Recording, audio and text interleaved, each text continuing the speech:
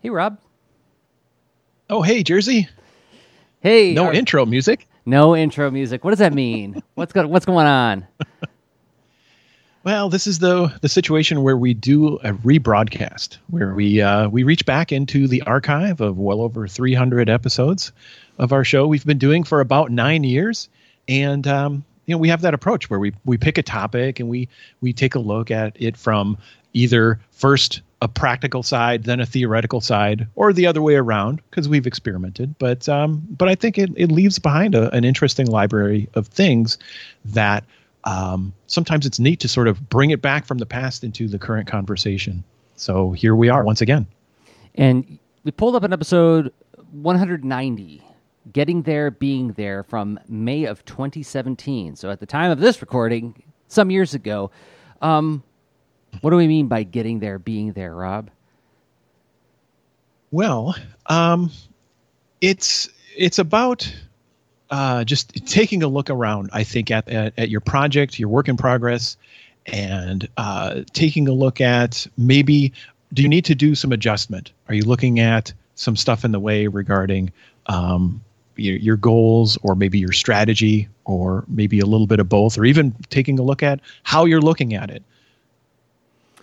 Yeah. So just, and I don't know if the title is Getting There, Being Here, or Getting There, Being There, but either way, it works for me. It's, it's saying, just let's take a look at what you're making, and how could you look at that in a way that helps you, move forward again. And in the second half of the show, we explore a little bit about like goal mindset versus doing the work for the work's sake mindset, right? And I think that's what we were getting at with getting there, being there, is like, are you trying to get somewhere? Or are you trying to be someplace? And that, knowing that, and knowing that those shifts in mindset can inform the adjustments that you might need to make in the work when it's not working out as effectively as you would like. Or name your criteria that you're not meeting, right? So yeah, it's another good one from the archives that'll be worth revisiting, and we'll dive into it in just a moment. But first, we got to thank some meeple and people who make this show possible, and those are the people who support us on Patreon. Patreon.com/leanintoart is the website. What is it? Well, most of us have heard of it by now, but if you haven't, it's a way to give us a monthly upvote, a way to say, hey, Jersey Rob, I believe in you and what you're doing. I want to help make this project more sustainable. I'm going to chip in as little as $1 a month. And you can cancel it at any time, actually. You can, show up, do a one-time contribution, avail yourself of all the behind-the-scenes content at patreon.com/leanintoart, and then check out. But I want to thank 5 people who have been supporting us on an ongoing basis. Their support means a lot. Stephen Black, thank you so much, Stephen. It means a lot to us. You can find Stephen on Twitter at Black's Side Show. That's 2 S's in the middle there. And Dave Sri Say, friend of the show for a long time, big fan of Dave Sri Say. Thank you so much for believing in us and what we do. You can find Dave Sri Say on Twitter at Dave Say. And Stephen Stonebush, thank you, Stephen. Your support means a lot to us. Thank you. Becca Hilburn, you can find everywhere on the internet at Natto Soup. Thank you, Becca. And Sophie Lawson. You can find Sophie Lawson on Twitter at Sophie Lawson Art. You can join them all at patreon.com/leanintoart, where you will find all the shows we make, as well as the extra leans, the posts the podcast we record just for people who support us on Patreon. Those posts become an open mic thread where you can talk about whatever you want in a safe space with fellow leaners, and it gets you access to the Lean Into Art Discord, Patreon channels, patreon.com/leanintoart. Thank you so much, everybody there. It means a lot to us. It really does. That's so awesome. Thank you. Okay, you ready to do this thing? I'm ready. Let's hit play.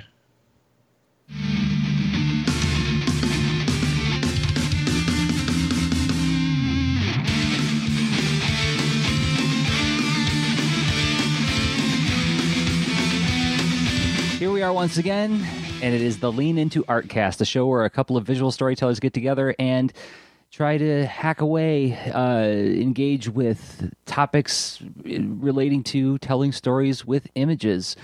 We think hard about visual storytelling, so you will too. My name is Jersey Drozd, cartoonist and teaching artist. The other host is... Hey, I am Rob Stenzinger, UX and game designer. How are you doing, Jersey? I'm okay. We're a few weeks out from A2CAF. Things are beginning to things have been taking shape for a long time, but they're nearly there. A2CAF, the Ann Arbor Comics Comic Arts Festival, June 17th and 18th in Ann Arbor, Michigan. Can you believe this will be our 9th year doing this show? 9 years. That's awesome. That's crazy. So like all of the final pieces are starting to like take full shape with that, which is good. And then wrapping up the deadline on Rockets. So, in the next couple weeks, like there's going to be this little influx of bandwidth that's going to be really exciting to contend with. So you make it sound like not entirely overwhelming to be cooking under those deadlines, I'm like more power to you, because that sounds like a lot of stuff going on, man. And it's awesome stuff, and it's exciting to see. And I don't know, I'm cheering you on the sidelines here. How about you? Let's see, doing okay. Let's see, what's of note? Chipping away at the projects that I've mentioned a few times. That you mentioned on the Art and Science Punks podcast recently. Art and Science Punks, yeah, that's for sure. That's one of them. Podcast I record with my wife Kate, and so I'm working on a couple of video games and story projects. So I don't know, and also like learning Unity while I'm doing it, and it's a lot of fun, and it's kind of an experiment tackling it the way I am, from a variety of ways. So as far as the tools, as far as like kicking the tires in the particular order doing the simpler things first, and I don't know. Hopefully, I'll share more progress publicly in the near future. So, because that's something on my mind too, is getting back into that habit. And I'd like to, when you're done, when you are at a milestone in the process, I'd love to check in with you on it to talk about on-the-job training, right? Using projects to help yourself level up on things that you want to learn. I know we've talked about this before on the show, but I'm wondering what it looks like this time around. Each time, it's like I think we come at it in a different way when we decided to take on a new tool or a new process or a new technique in order to execute on something we've done before, right? Yeah, sounds like an excellent topic to dig into. But not this week. But no, not this week. What are we talking about? We were talking about something else. Yeah. What are we talking about this week, Rob? Okay. Let's see. I like so you titled this episode Getting There, Being Here. And we're thinking about some tensions between like goals, strategies, and then like the kind of like day-to-day choices and hindrances, and when things get really constrained and difficult, like how do we, sometimes you can look at that goal like, why did I do this to myself, and should I reevaluate, should I keep going, and is it is it just how I'm looking at it, or is there how could we what are ways to dig into this? And that's our topic. Right. And also kind of our approach to the topic. We'll see what we get out of this. It's all turtles all the way down. Mm-hmm. Yeah, it's like something we've said a lot on the show. At least I know I've said it a lot on the show. So I'm taking full responsibility if everybody's tired of hearing this. Is the reason I advocate for my students to begin their exploration of comics through the medium of mini comics is because if you're doing a big project, there are a lot of opportunities for you to question the project, your participation in the project, the quality of the work that you're doing in the project. You entered it thinking you were to get this, you're getting something different. Has the meaning changed? Do you even subscribe to the meaning that you originally wanted to pursue in the work? A lot of opportunities to stop and wonder if this thing is what you had hoped it to be, or if the experience that you're having is one that you hope to have. And I think that's regardless of your experience level, because I go through this almost every project that I do. There's like lots of little pit stops and opportunities to stop and wonder, like, oh, is the work I'm doing even any good? I think when we were checking in weeks ago, months ago, when you were asking me how Rockets was coming, I was like, I can't tell you.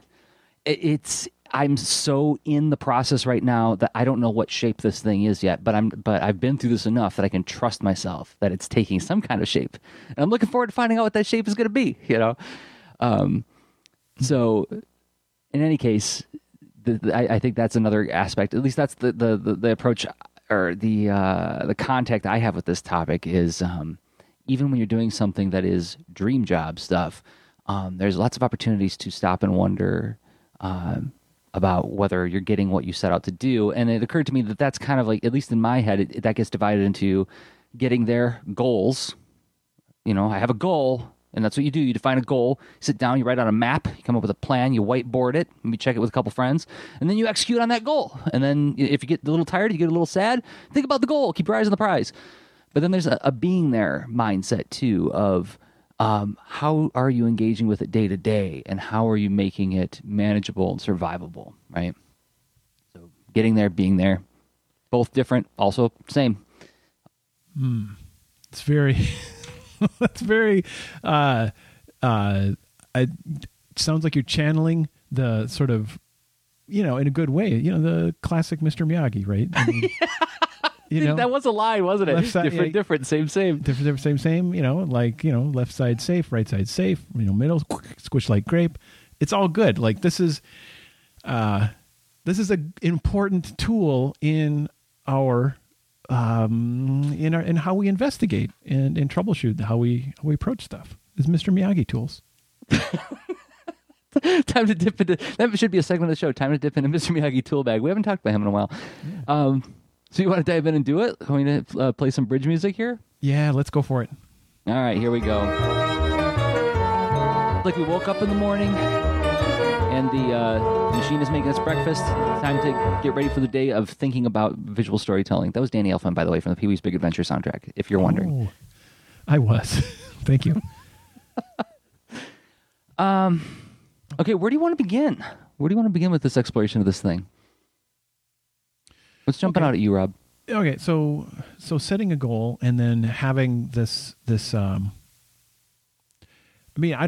a way, like the tension between like goals and my expectations is one angle, right? Where it feels like, since we're on the ground and it's the day to day. It's like, well, like everyone's day, there's a variety of commitments. I have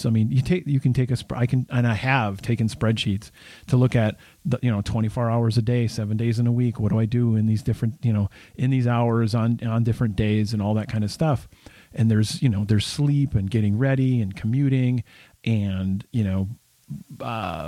various, work commitments, day job commitments, primary professional things, or whatever it is that you do. If that's, cause we're coming from different angles there as far as the shape of our day job kind of thing.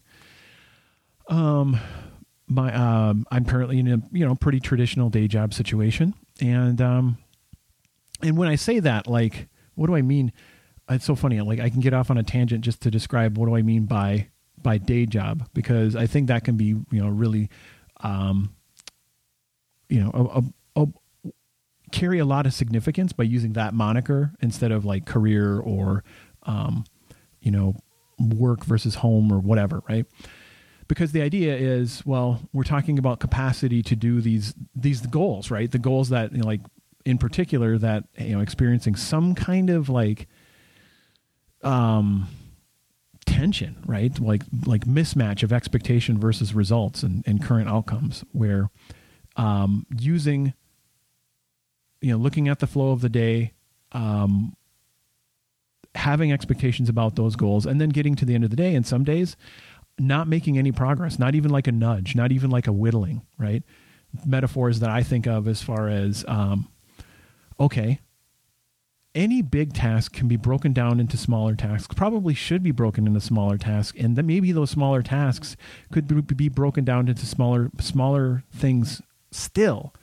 And if I make my process, if I find a way to be compatible with that, I can make progress in small increments, right? And so I some days I can do that, and I make that happen, and that can feel better than the days when it doesn't happen, especially if those days pile up, where it's like, ooh, I really wanted to get that thing done, and now it's weighing on me. That's so here you go. There you go. That's like my little vignette of the on the ground, what it feels like with the tension. How about you, Jersey? Oh, okay. So you're talking specifically. Well, do you want me to characterize the whole like going from like high up, like the planning stage to the tactical stage, or just focus on tactical? So you do it like so your thing. So what's okay? So for you, it's you're thinking of it differently. Like I see. Yeah. Yes, because as you described, there's like a big chunk of time where you are in a place where 100% of your attention is focused on, quote unquote, day job, right? Yeah. And while I have jobs that are not directly related to making comics, like I teach, I work as an advocate with the Kids Read Comics organization to create A2CAF, and then I do like mentoring with young people. My workday gets distributed across a wide area in lots of little tiny chunks at a time. So it's lately, the last couple of months, it's been very infrequent that I have more than 2 hours to work on any one thing, right? A class is about 2 hours. Working on some A2CAF stuff might be a couple hours. Working on some podcast stuff might be a couple hours. And then working on the books that I work on may get distributed into an hour here, an hour there. Like I try to structure it. I try to plan the day so that I'm getting like 2 uninterrupted hours. But it doesn't happen that often. It may happen more as my bandwidth begins to begin to calm down a little bit in the next couple weeks, but I'm not counting on it. So, chunking is, and by the way, I should mention, when you talk about chunking the work, as you were talking about, Rob, we did an episode on this, episode 149, chunking your workflow. That has become essential for me to be able to manage any of it. And I've talked a lot on the show about the Emergent Task Planner. We both have, as a matter of fact. David Say's wonderful Emergent Task Planner, this thing I've been using to track my time and capture data about what I'm doing every day for years. I've got multiple books in my file cabinet collecting all this data going back, I think to 2012 or something. But it's called the Emergent Task Planner, right? It's a device with which you can capture things that pop up in the day. So it's not to create an excuse for yourself, but just to help you understand what things are popping up that need your immediate attention that day and how are you dealing with them. And sometimes when too many emergent tasks pop up at the same time, bandwidth gets to absolute zero and not much gets really done at all. And those days are very frustrating. Like when I put on my to-do list, I anticipate how many hours I'm going to have to do each of these things. And actually at the top of the day, I do like a quick addition table, right? It's like, okay, this is going to take 2 hours. This is going to take 3 hours. This is going to take 2 hours. Are there that many hours? Do I have that many hours today? No, sure. Something's got to get shunted now, before I even start. So I don't crush myself under this. But then all of a sudden I'll find out that too many things popped up. Now this thing that I thought I had 2 hours for, I had no hours for, right? And at that point, a mindset strategy that I try to get used to, or try to, how do I put this? How I try to train myself to get into this mindset is not always judge myself on performance, but judge myself on showing up. Does that make sense? There's a value in showing up even if you don't produce that much. If I'm showing up every time and I'm not letting the what Stephen Pressfield would call the resistance of it make me lead me to procrastinate so as not to have to deal with it. Oh, that's too unpleasant. Oh, I'm not looking forward to facing that angry firing squad, I have to show up again and say, sorry for the delayed reply on this, But the fact that I still do and show up, I try to remind myself that has a different kind and equal value to producing what I expect it to, right? So, I mean, let's see. I mean, there's a cumulative effect to the sort of the tighter feedback loop you're describing, right? So what you're describing is finding the work that it's important to do next, budgeting among available capacity you have to address that work, and then seeing how it went frequently, right? Where, I mean, you can make plans that are, at a far bigger scale and just say, well, I'm going to finish a book in a month, or I'm going to finish a book by fall, or I'm going to, or just say, I'm going to finish 2 books this year, or I'm going to make, a game and whatever. But like, how useful is that compared to this, the sort of like day-to-day work plan where you're chipping away, and that seems, like, is there any bridge between the sort of the chipping away feedback loop day to day and the big goals? Sure. Yeah. I mean, because there are, like I was describing, like when I'm trying to remind myself that like there's a value in showing up. Why would I say that? Because I'm feeling pretty rotten about not having turned out enough stuff. And if that continues to happen, if that accumulates, you have a couple of really bad days. For me, like one of my warning signs is if I show up to things continually showing up to things feeling frazzled, and like letting that frazzledness show, like I'm not being 100% attentive. We think we talked about this in the last episode. I made a note to myself, okay, Jersey, you're going to meditate this week because you showed up to some meetings and you blasted through them without asking for other people to tell you what they even wanted to do. How they had hoped to contribute. You just told them what you wanted and then walked out. Like when that happens, it's like, okay, you're not in a good place mentally.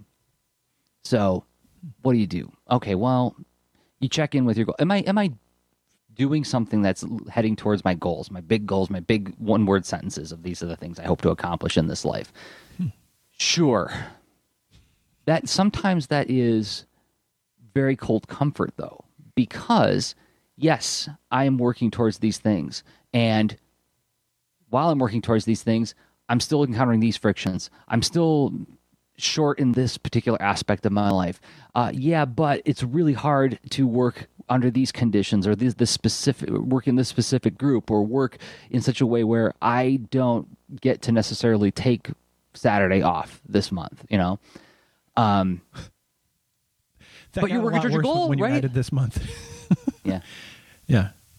But, so, yes, there is a bridge where I can stop and take a look at, am I working towards my goals? Sure. Is the work I'm doing in the meantime meaningful? You bet. Is it still so hard that I can allow myself, or I find myself feeling overwhelmed, underappreciated, overextended, and inadequately compensated? See, and that's when I start to feel aggrieved. Mm-hmm. Even though I'm doing stuff that is exceedingly meaningful, right? It's all stuff that if you were to tell 11-year-old me that you're doing it, I'd be like, oh, wow.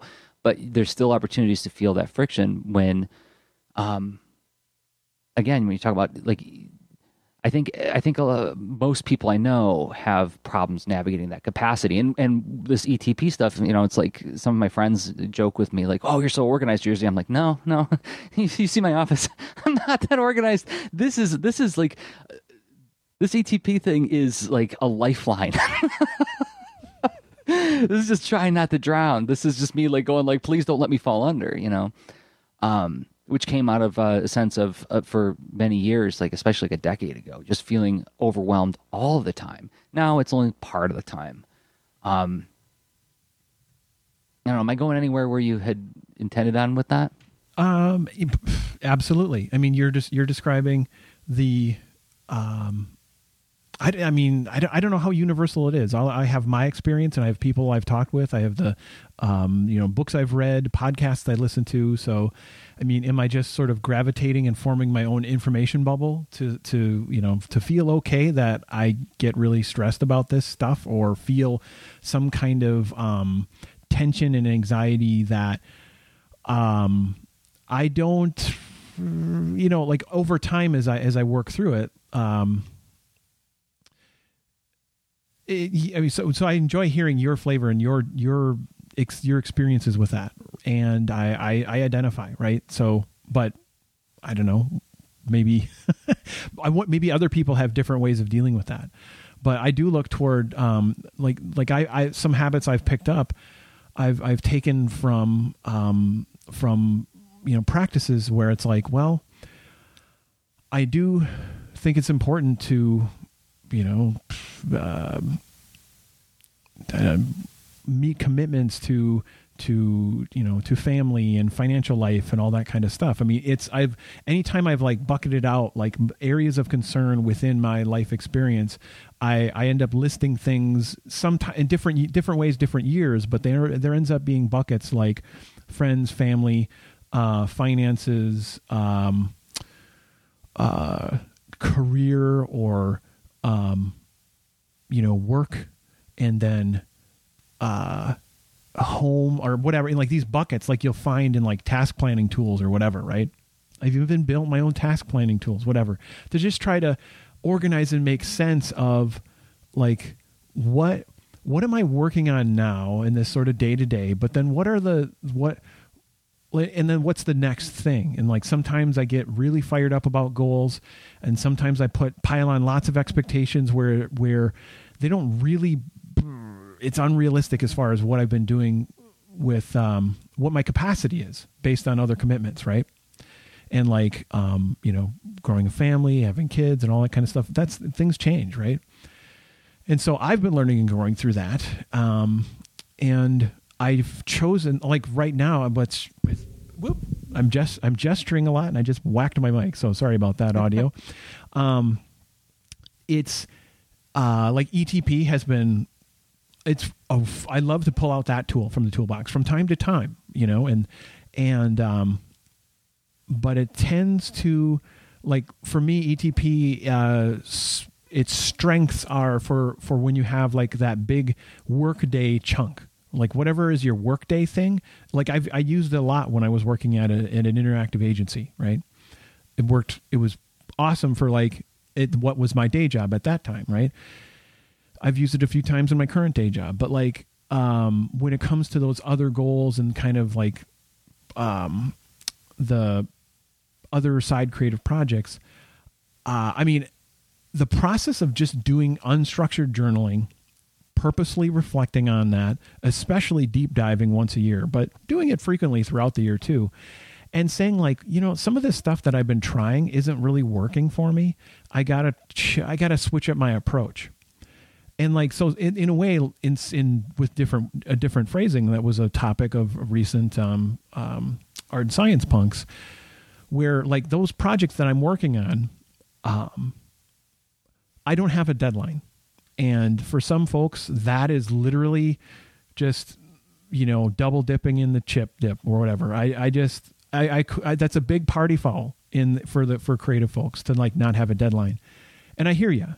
I intend to use that as a tool at a future time, because for me, I get into this incompatibility with my current, family, work commitments, all that kind of stuff. Yeah, I don't know. So different lens, different angle, different, similar concerns. And that, I think, yeah, under the umbrella of what does this look like? And, and then what it also looks like is, 2 hours of creative time for me is very rare. Right. Right. And, it's almost too much because that's not my current lifestyle. And what I do is I'm ready with my list of, okay, I don't know exactly what I'm going to work on, but I can refer to my, OmniFocus database, right? And quickly pull out a task for one of the projects that are sort of like what I've approved for myself. Like, these are my main side project things. And what's next? Okay, I want to pick something that I can, that's compatible with what I have going on right now, or just nudge something where I'm stuck. And because that's a critical path thing, I have to solve, like, for instance, because of what I've chosen in the game stuff, I'm working on trying to get a simpler character animation process. And instead of throwing out the idea of animating characters, I want to just, find something that works for me quicker and easier. So I'm like, I'm going to budget some of this time to try out tools, whatever, right? Because, it relates up the chain to tasks that I need to get done. So yeah. And then, 15 minutes, 20 minutes, an hour, whatever, boom. Take notes so I don't forget what the heck I worked on, and then set it down. And that's what it looks like.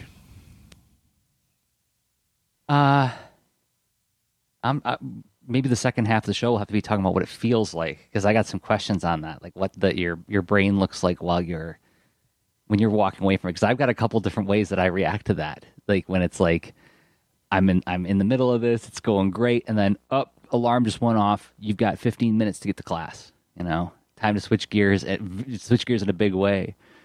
Yeah. And I mean, I've got projects like Boulder and Fleet that don't have deadlines, not real ones. And I don't even actually impose them. I've never made a public proclamation of what days the comic drops when it was updating regularly, to leave myself that wiggle room, That's pretty smart for a side project, right? Because it's an equivalent, right, of one of the non-main, work commitments. Yes? Yeah. Okay. Yeah, absolutely. I wish I would have talked to you years ago about that. Years ago, what I thought was, you make the time and you ship. And you be tough about it. And if you feel a little sad sometimes about how it's not going great, you remember you're making comics, son. You rub some dirt on that. Get back in there. You rub a comic on that wound. Yeah, you put some comics on that. I just got some very kind people reached out to me recently to say like how much Art and Story meant to them, and they were kind of remarking on like, here I am listening to the show every day, and knowing that it's a decade old now. This year is like the 10th anniversary when Art and Story started. And it dawned on me, I'm like, oh, I don't know. That's something I'm going to have to get used to. People engaging with something I made when I was a much younger and more, I don't want to say angry, but I was a fiercer person back then. Well, yeah, that's just fun, isn't it? Past self is still giving gifts as far as like, look at me and those assumptions I had. That's cool. And it's nice to be gentle to past self, but it can get awkward. But so maybe in the second half, in just a minute, we're going to talk a little bit about what it looks like. We'll talk about what it feels like, because Ben Hadke's in the chat, and I think he's giving us our cue. He said, deadlines, love them and hate them all at the same time. And yes, I have thoughts in that direction about how it can be a wonderful, comforting mechanism, but it can also be a stifling, sweaty prison. We'll navigate that in about a minute and a half. What do you say, Rob? That sounds excellent. All right. So you just gave us a deadline, which let's embrace this. Right. So we're going to take a break for a second to talk about some people who make this show possible, and those folks happen to be the people who support us on Patreon. What is Patreon, if you're wondering? Oh, well, it's kind of like a Kickstarter, but it's for ongoing projects. So instead of pledging for a thing to ship once, this is for ongoing projects like the Lineage Artcast. It's your way to vote for us. It's your way to say, like, high five, we think this stuff is great, for as little as $1 a month. And we want to take this opportunity to thank 5 people who have been high-fiving us through Patreon. First, Olivia Birdton. And you can find Olivia on Twitter at Olivia Birdton. Thank you, Olivia. Also, the mysterious Kay, who will not tell us their name, and you don't have to. You could stay mysterious. You could stay a mysterious letter. We are just grateful that you find value in what we do and that you believe in us. Thank you, Kay.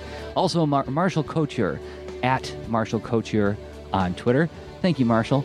Cameron Callahan, at Cam Callahan on Twitter, another cartoonist. All these people, I think, are cartoonists. But thank you, Cameron, for supporting us and believing in us. And finally, Angela Mitchell. Angie Makes Stuff on Twitter. Thank you, Angela. And if you want to check us out on Patreon at patreon.com/leanintoart, you will find all the shows that we produce there, but you'll also find the Extra Lean shows. What's the Extra Lean show, Rob? The Extra Lean show is a place where we do this extra podcast once a month just for the patrons, and it becomes also like a little discussion thread. We'll have a little bit of fun, be extra cheeky, a little more, behind the scenes and intimate, and open up a thing to talk about, see if we want to chat about that or whatever else is on your mind. Every month that's a special post we call Open Mic, and we combine that with Extra Lean. And we thank everybody who has supported us at patreon.com/leanintoart. Mm-hmm. Thank you. Pretty easy to remember. Just Patreon and then the name of the show. Boom. You're there. All right. Is it time for a second part? Yeah. Let's get thinky about this. 3, 2, 1. Okay. Ready to think hard. How does it feel? How does it navigating these feelings of the meaningful moments, the meaning of the work, right? Where are you gonna go, Rob? You look thoughtful. Oh well, I mean, we've got a.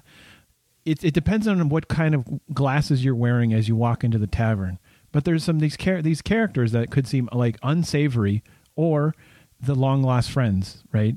That could carry you through anything. I mean, you've got how you feel about your work and the stuff you're passionate about. There's your feelings. There's your deadlines, right? Deadlines are standing there. Maybe just holding up a calendar friendly. Maybe putting one fist into a hand. Who knows, right? And then you got goals. Like what are you trying to get done in all this stuff? And so here you are in the creative effort tavern. Will it be a brawl? Will it be Parcheesi? I don't know. Will it be a bunch of hobbits singing and dancing? Yeah. Something's going to happen though. I don't know if I helped. You framed up the place where we're standing and sort of this. So all right, 1d4, roll for initiative. Who do you talk to first? Deadlines, feelings, or goals? Okay. I know my bias is toward talking to deadlines first. I'll characterize this feeling a little bit. I keep the last couple of projects I've done, been keeping a spreadsheet that tabulates what's done versus how much time is left. This started with the Warren Commission report. I had a crude spreadsheet that I made. Then after talking with my information scientist wife and Kazu Kibuishi, I was like, oh, you can do a lot more interesting stuff with this if you really think about it. So you can have ones that like tabulate how much time there is left to do the thing and how many steps need to happen before that happens, right? Like how many pages a day do you need to do in order to make this deadline kind of thing, right? I check that thing daily, if not twice or 3 times a day. Not out of this sense of breathless panic, but more to keep my brain aware of where everything is. What's the status of the thing? How much time do I really have left? So it doesn't turn into this abstract looming terror in the distance. I want to know exactly how many steps are between me and the bear, because then I can manage what needs to happen next, right? That's awesome. Okay. Okay. So deadlines, tips are had at you, and then sits down is no threat. And then yes, and then feelings is next. Feelings is me noticing when the work is suffering, or I'm feeling restless, or maybe I look at my ETP and I notice that, like, I have not been fitting in time for purposeful pauses, exercising. I mean, that was a note I made to myself like a month ago. It was like, oh, dude, you haven't exercised in 3 weeks or 2 weeks or something like that. And it was like a note saying, like, I don't care what your week is looking like. You're fitting it in, That's when I check in with feelings. And feelings is like, how do I make fine-tune adjustments to what's happening every week so as to meet third magistrate goals, right? Mm-hmm. Goals is getting the book done, making it for the audience that I want to serve, without destroying myself or my relationships. And isn't there sort of so you're describing a couple of things, like explicitly the goals that are outcomes, right? But then some of the like how you mentioned, hey, wait a minute, feelings about fitness and how you deal with that. That's sort of a way of being goal, right? That's something where you've worked that in. Yeah. Where it's just like, this is important. I'm going to do that because that can help shape like when the So let's see, like, and this is where like things like the way of being thing, I think, is it's almost an antidote to the linear. I establish a goal, I make a plan, and then I just execute on that plan. Why didn't more nice stuff happen between me and the execution of the plan? Right? There was months of me just grueling, going through, and like people are going to notice in the art for this episode in the YouTube video is like that swamp that Artax got eaten in the Neverending Story, right? That's what work is. It's this slog, and you just don't let the sadness get you all the way, because otherwise it'll eat you. But if you can get through the other side, then okay, I did the thing, but now I'm out of breath, now I'm all sweaty, and how come there weren't more meaningful moments in between? The way of being part is how I rediscover those nicer moments in between, that it's not all deadly slog, right? If like there's a capacity, like in the heat of getting things out during a deadline, you can be like you can have this is an oversimplification as a thought experiment, right? To say that, like, what if there was a lever that had two extremes that way you could dial it anywhere in between with the lever, and it would, like, one way it would be being very harsh and inhumane about how you're relating to your tasks and your goals, right? But then, or you could just be pretty kind about it. And so maybe it makes sense to sketch in a really comfy chair and have a bowl of soup before you do it, and you're cranking on the work, you're getting it done, but you're not sitting hunched and embodying a statue of tension while you're doing it, like, and that's oversimplification again, thought experiment, but like I think we do this where you go through have you ever done that? Like where you are working on a deadline, maybe you're getting the right progress done at the right time. You meet your deadline, you meet your commitment, and you do that for one deadline, and you feel like a spent lump of swamp, and yet there's a different deadline that is like, I don't know, maybe you could go for ice cream afterward. You're not just going to slump over in your chair, right? Right. And like, again, oversimplification, but like I would guess that when you're feeling like you still have something left in the tank, you probably were also being somehow setting yourself up so that the cost that you paid during that time was not as bad, or didn't feel as bad, or something. Or even if it was hard, you were ready for it. Because out from the bar leaps mindset. Dun, dun, dun. Ready for battle. Oh, he's a battling bard. I don't know. A battling bard. And goes ding, ding, ding, ding, ding, ding, ding, ding, ding, ding, like starts jamming a tune and juggling knives. Okay. Yeah, mindset is a very capable foe. Or friend. Ben, if you're still watching, we're doing this for you, by the way. Right on. So, yes. So, okay, what is Mindset the Bard do? Funny. All right. So mindset is, well,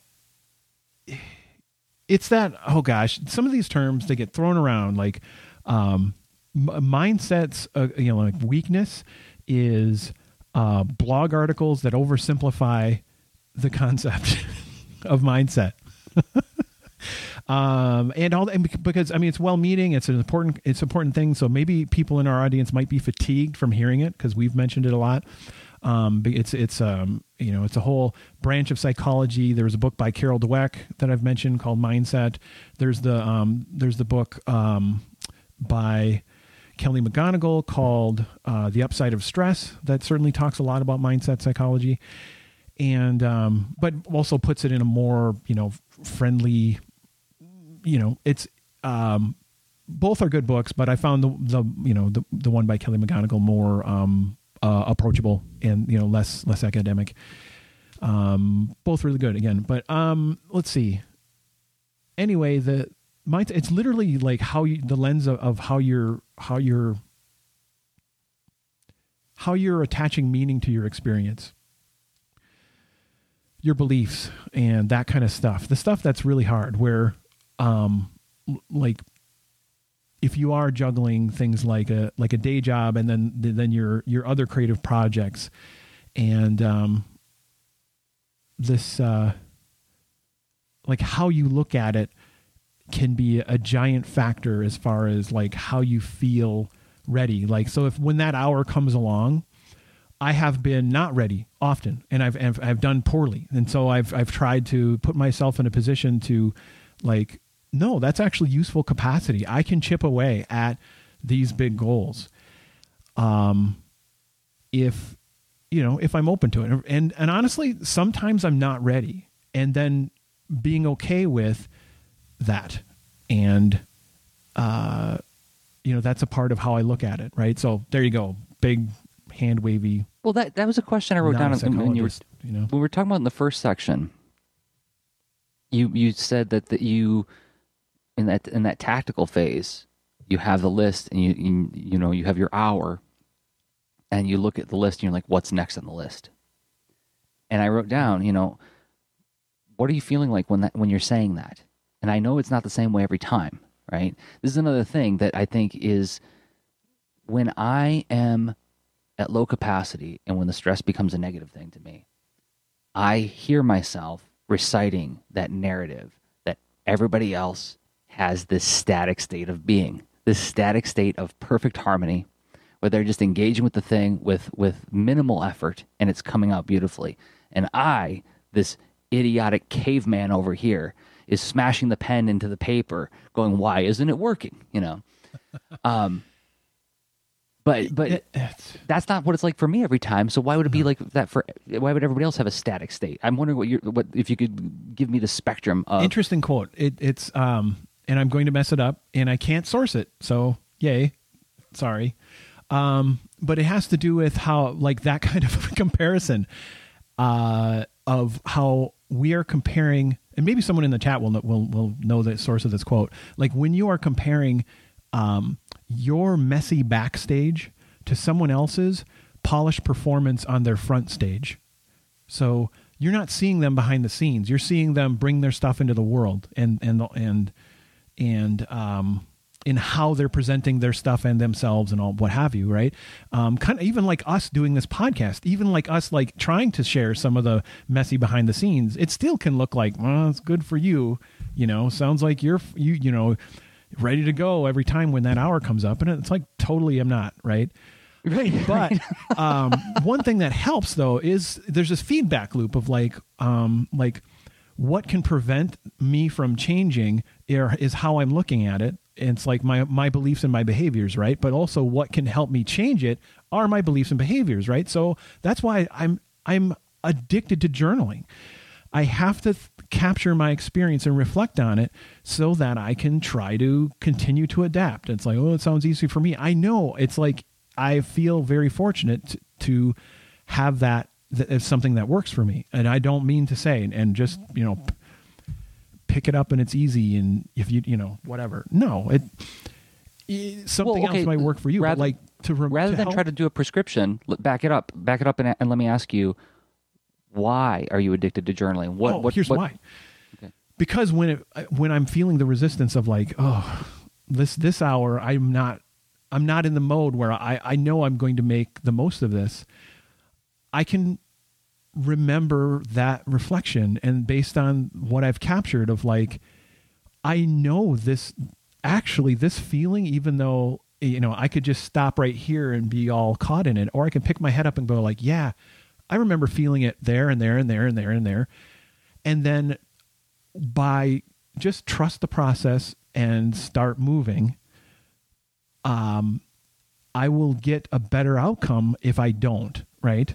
You know, like, and that's my explanation, what works for me. I'm not, you know, being, you know, you're talking about a distance though. You're talking about like being able to willfully distance yourself from the feelings you're having that moment. Yeah. And I can report a very similar experience from capturing data and monitoring and reflecting on the process of making stuff over and over again, is that I can stop myself and say, oh, I'm feeling this feeling right now, and this is a real feeling. This is not something where I'm going to, you know, slap myself in the face and say, stop feeling like that, stupid, like Chris Farley or something, you know? It's a real feeling, and it matters, and it's an important signal of, you know, of what I'm going through, and maybe it's a signal of something that I didn't realize I was going through, but I've been through this enough that I can stop and back away from it and sort of intellectually observe myself as I'm going through this feeling, right? So I'm not... It's less frequent that I let the emotion overwhelm me to where I say or do something that I regret later, right? Or do poor work. Because it's not just, you're talking about like, yeah, you get better results, and that's true. But another thing that I notice too is that that kind of distancing makes it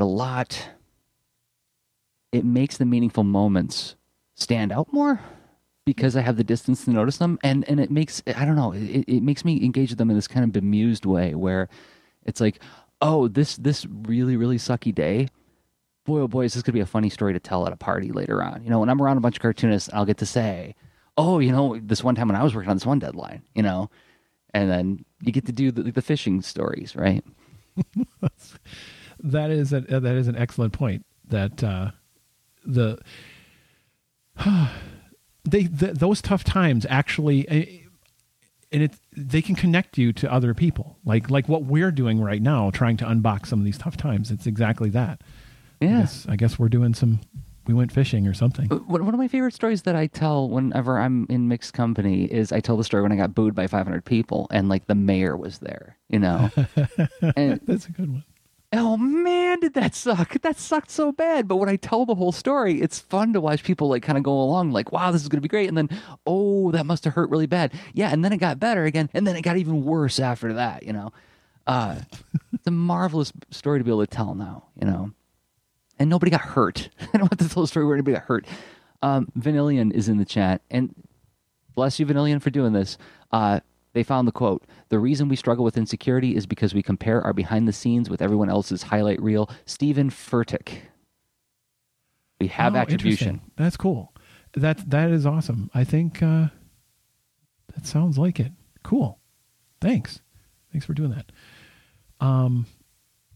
One thing I would find interesting, because I know we're probably getting to, you know, our final thought, right? Because we're headed there. I mean, we've walked around this. It's not going to be a definitive thing. It's honestly, this is another like lean into our like core food we serve, right? Fresh plates of, you know, boy, this is difficult. And how do we look at it?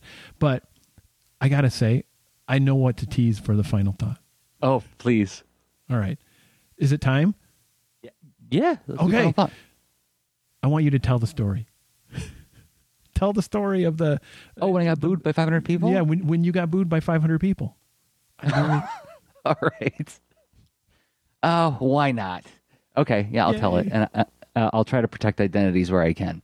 Okay. All right. So, about a minute and a half or so I'm going to tell the story about when I got up on a stage and was there to be honored for my contribution to a town, and I thanked the wrong town, and 500 people booed me. But before we go there, we got to thank some other people who make this show possible. And those people happen to be us, these two guys who struggle with stuff behind the scenes and then do our best to make a polished entrance from wherever we walk onto this show every week. I said I was a cartoonist and teaching artist. That is to say, I'm a person who makes comic books. And one of the comics that I make right now, or that I have been making, is called Boulder and Fleet Adventures for Hire, which you can find at boulderandfleet.com. It's also posted natively to Instagram, Twitter. It's even on Tapastic, and it's got its own Patreon, patreon.com/Jersey. But what is it about? It's animals and people clothes. It's cute things being brave. It's about two best friends who decide to go into business as adventurers for hire, right? Make their living being adventurers. But only one problem. It's kind of tough to be a dragon slaying, prince-saving adventurer without getting into fights. And one of the characters happens to be a pacifist. So it's about them navigating this world of danger and excitement and awesome action sequences, but they don't want to hurt anybody when they do it. And they would much rather be friends with people than be enemies with people. You can read it at boulderandfleet.com. Rob, you make a game. I do. And this is a game called This Panda Needs You. And honestly, that you might be tired of how many pandas come up to you and say, "Hey, buddy, I need you," right? But this is just this is a cute one that has, for that trade, for your attention, and for just a couple, like three of your US dollars, right? You can play this game on your iPhone or iPad, where it's puzzle solving, it is block stacking, and pattern matching, and it's very calm. It's meant to be like for very young players, but I've found people all ages tend to enjoy it because it's such a calm game that this panda is, comes along, sees a stack of blocks, an arrangement, and then a cloud shows up and knocks them all down. And the panda's there like, oh, what can we do now? But you're there to help. And you put all these blocks back together, solve the puzzles. The panda celebrates as you make progress. And it's just it's a good mellow time. And there's like over 50 levels. And again, you can play it on your iPhone and iPad and learn more about it at this-panda.com. And if you're here because you like the way we think about things rather than the things we make, fair enough. This is another thing we make. And we make more things like this at leanintoart.com/workshops. There's a whole bunch of video workshops that you can download. They're like little online classes that you can download at a price of your choosing, even $1 or even free. And you can always come back and purchase it later if you find that you got value out of it. Leanintoart.com/workshops. There's comics workshops. There's UI workshops, making video games workshops. Basically, we cover our, the spectrum of our expertise in there. And then also, if you, get value out of this show and you've already done all these other things, you've read Boulder and Fleet, you've bought This Panda Needs You, and you've downloaded our workshops, a thing you can do right now that is free is if you're watching the video on YouTube, giving it a thumbs up. That helps more people find the video. It raises our relevance in search. Or if you listen to the show on a podcatcher, giving the show 5-star review on whatever podcatcher you use helps more people find the show as well. And we thank everybody so much for engaging with the stuff that we make. It means a lot to us. Yes, thank you. It's always, it's humbling and awesome to see what people have given the star ratings and the kind things. So thank you. All right. So tell the story. Yeah. Are you ready? You're on the spot. How do you feel? You ready to? Sure. No, I was listening to a recent episode. I might have mentioned this recently. The On Being podcast, and there was a guy interviewed where he was saying that he hopes for one good humiliation a day. Which sounds so awkward and so painful, but on the other hand, it's getting triangulation, getting perspective, right, is also another function of that. And I feel like this was one of those things because, let me not become the arrogant monster who looks in the mirror and says, like, only a god could put this together, It's good to be kept humble. I get that, but also one a day does that even work for someone who wants it? Fascinating. I don't know. I was talking with a friend recently, and I mentioned that quote to them. They're like, "I don't need to ask for that."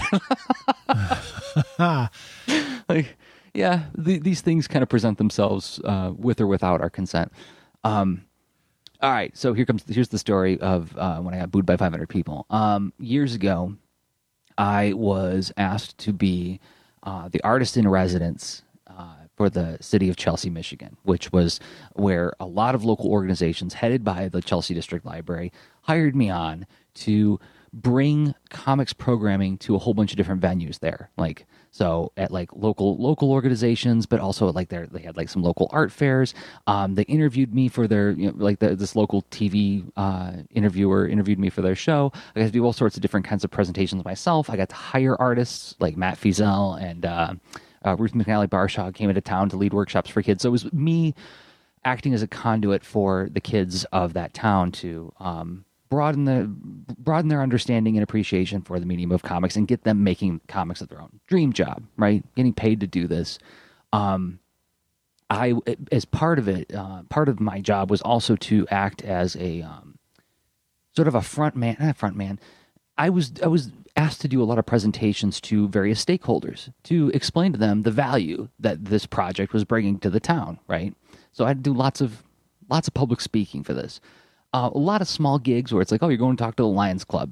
No big deal. 10 people. I do it in my sleep. Easy job.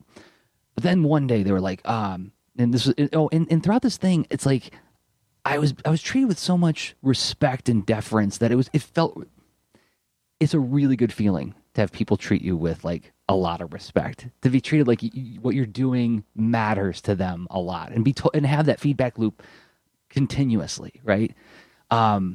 Even working with like the local gallery to do a gallery show that year, you remember during Kids Read Comics that summer, right? Mm-hmm. It was this very buoyant kind of feeling around the whole thing. And I started to feel like, wow, maybe I'm onto something. Maybe all this effort I've been putting into my work all these years is starting to like turn into something that's going to be meaningful to not just me.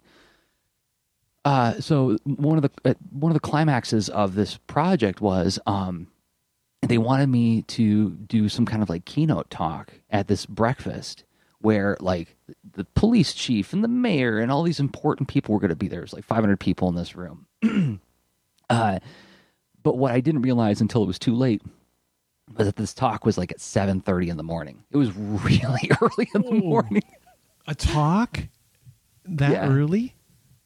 And, it's like one of the things I enjoy about my line of work is I don't often have to get up before 9, like 9 o'clock is like usually when my day starts. Wow. Yeah, I know. Doesn't that sound like absolutely just like, that's like Caligula. It's so disgusting to sleep until 9. Oh, yeah, that's wonderful. Good for you, man. So that was all to say that I was unprepared for what it would take to get up and go out of town and show up at a talk at 7:30 in the morning. So when I got there, I wasn't fully caffeinated. I was really dragging. And then they served us breakfast. So like, I'm really tired. Now I eat this big breakfast and eat all these pancakes and stuff. And I realized too late, it's like, oh, you shouldn't have done that, Jersey, because now you're even more logy. And so I'm pounding coffee before my talk, but as best I can.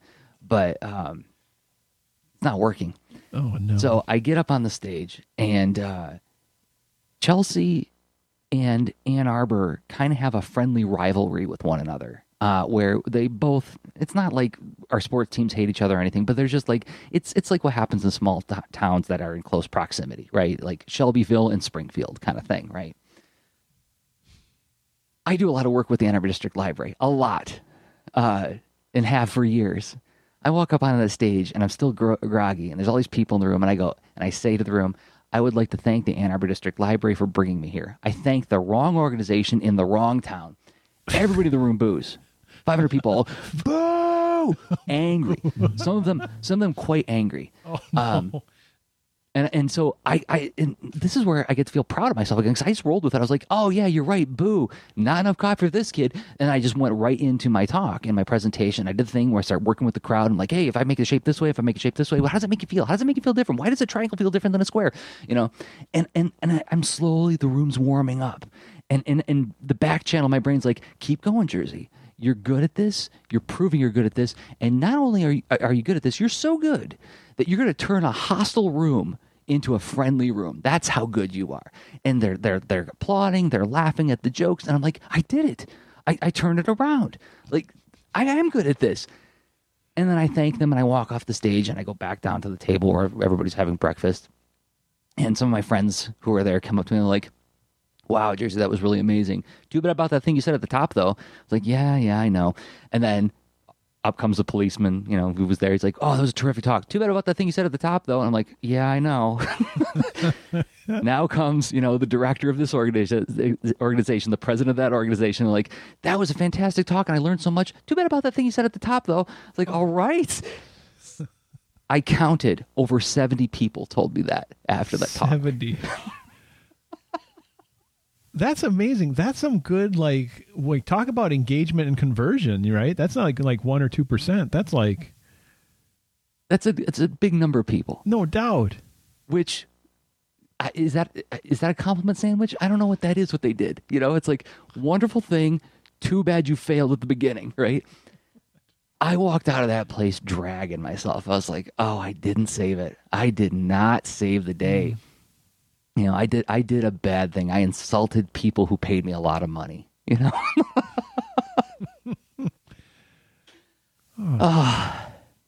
Well, so yeah. But I remember that day I recorded a Thunder Punch Daily, and I know it's in the archives to go back. And I said to myself, oh my gosh, and this might have been 5 years ago. I said, from here on, I'm going to use this as a lesson to live my life from the perspective of 5 years from now, where I'm going to remember that, yes, this is a grievous thing that's happening right now. It's a painful thing that's happening right now, but let's put it in the perspective of 5 years from now. What is it going to look like then? That some things will still be grievous, right? Obviously. Some things will leave a painful mark that lasts a lifetime. But this, in the perspective of the 5-year window, is like, that's a pretty good story I get to tell, right? It is a really good story.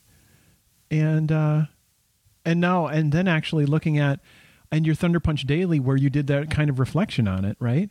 In a way, that's another final thought takeaway. Choosing to capture that so you can look at it and you can see how the meaning changes over time, perhaps. And how does that help you? I don't know. How does that help you with what you're doing now? Is it how does it help you, Jersey? Oh, well, it certainly makes me have what Kate Stenzinger calls a purposeful pause before leaping into doing anything like that now. So it was not to make those kinds of slip-ups, for one, right? It's like, I was just listening to something, I think it was on the You Are Not So Smart podcast, where they talked about emotional pain happens in the same part of the brain that physical pain does. And so, and I think this was in the Backfire Effect episodes, which are fabulous. Everybody should listen to them. They're such good listening, talking about how if you believe something very strongly, having that belief challenged triggers the same part of the brain that is triggered when you feel physical pain.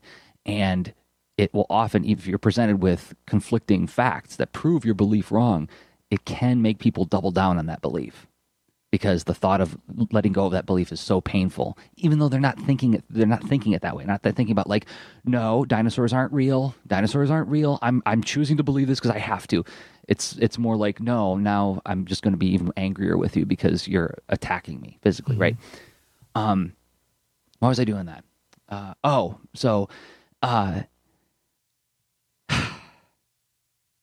Were we talking about the reflection part of it? Yeah, the reflection part of it, and how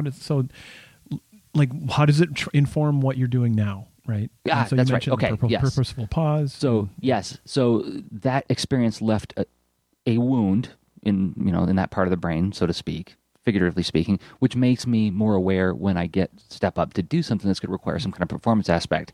I'd stop and take a breath and sort of assess what I'm about to do one more time.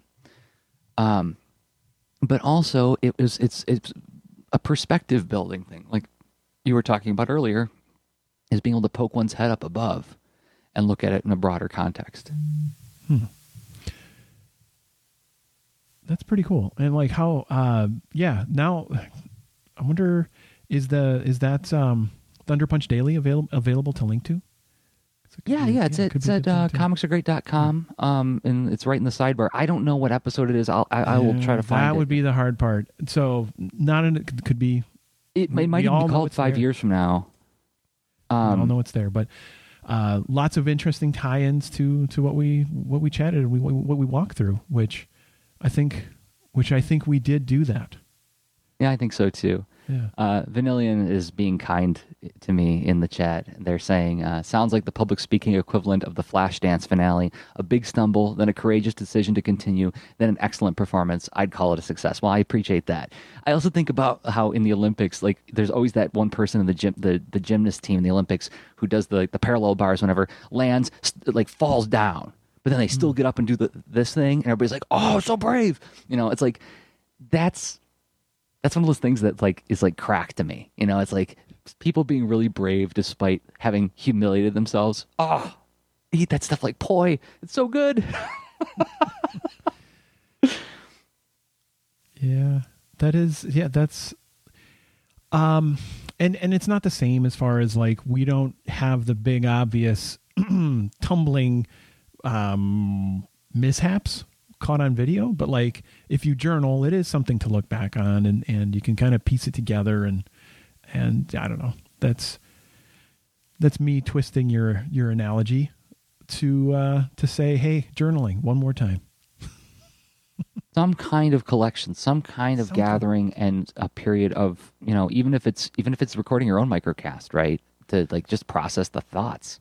Exactly. It's why we do the art sound off thing, or it's why we did it for the last 3 years. It's why, we talk about journaling on the podcast, and that's in different forms. Maybe there's, of course, the more data centric ones. There's sort of the whole project planning ones where Joseph Coco mentioned, Gantt charts and how project managers use those, or the spreadsheet like Jersey was talking about. You get some kind of structured way or unstructured. There's going to be nuances that are worth having. It's not like you have to hold on to every single bump or bruise or drawing you ever did or what have you, but you're going to crunch it down. You're going to summarize. It's not going to be all every nitty gritty moment. That will be this unfathomable giant mountain of data. It's going to be something though that it's going to be the process of capturing it, the process of looking back on it. It's just so valuable. Agreed. Yeah, biased, right? But anyway, yeah. Yeah, not every problem's a nail, but that hammer has worked very well for us. Mm-hmm. Yeah, it gets you out of. It's short term memory stuff and habits and whatever. It's this extra little signal out there. All right. Well, we'll be back next week to think about this stuff some more. And it'll be archived at patreon.com/leanintoart, leanintoart.com. There's more social media links we're going to throw out in a second. I want to thank everybody for downloading, listening, and watching, and for the thumbs up on the YouTubes and the ratings on the iTunes. And until next time, I have been Jersey Drozd of leanintoart.com and Jersey on Twitter. And I've been Rob Stenzinger of leanintoart.com and Rob Stenzinger on Twitter. Okay, bye. Show notes for this episode can be found at leanintoart.com. You can also follow us on Twitter at the user leanintoart, and you can reach us via email at leanintoart@gmail.com. And remember, leaners aren't wieners. Thanks for listening.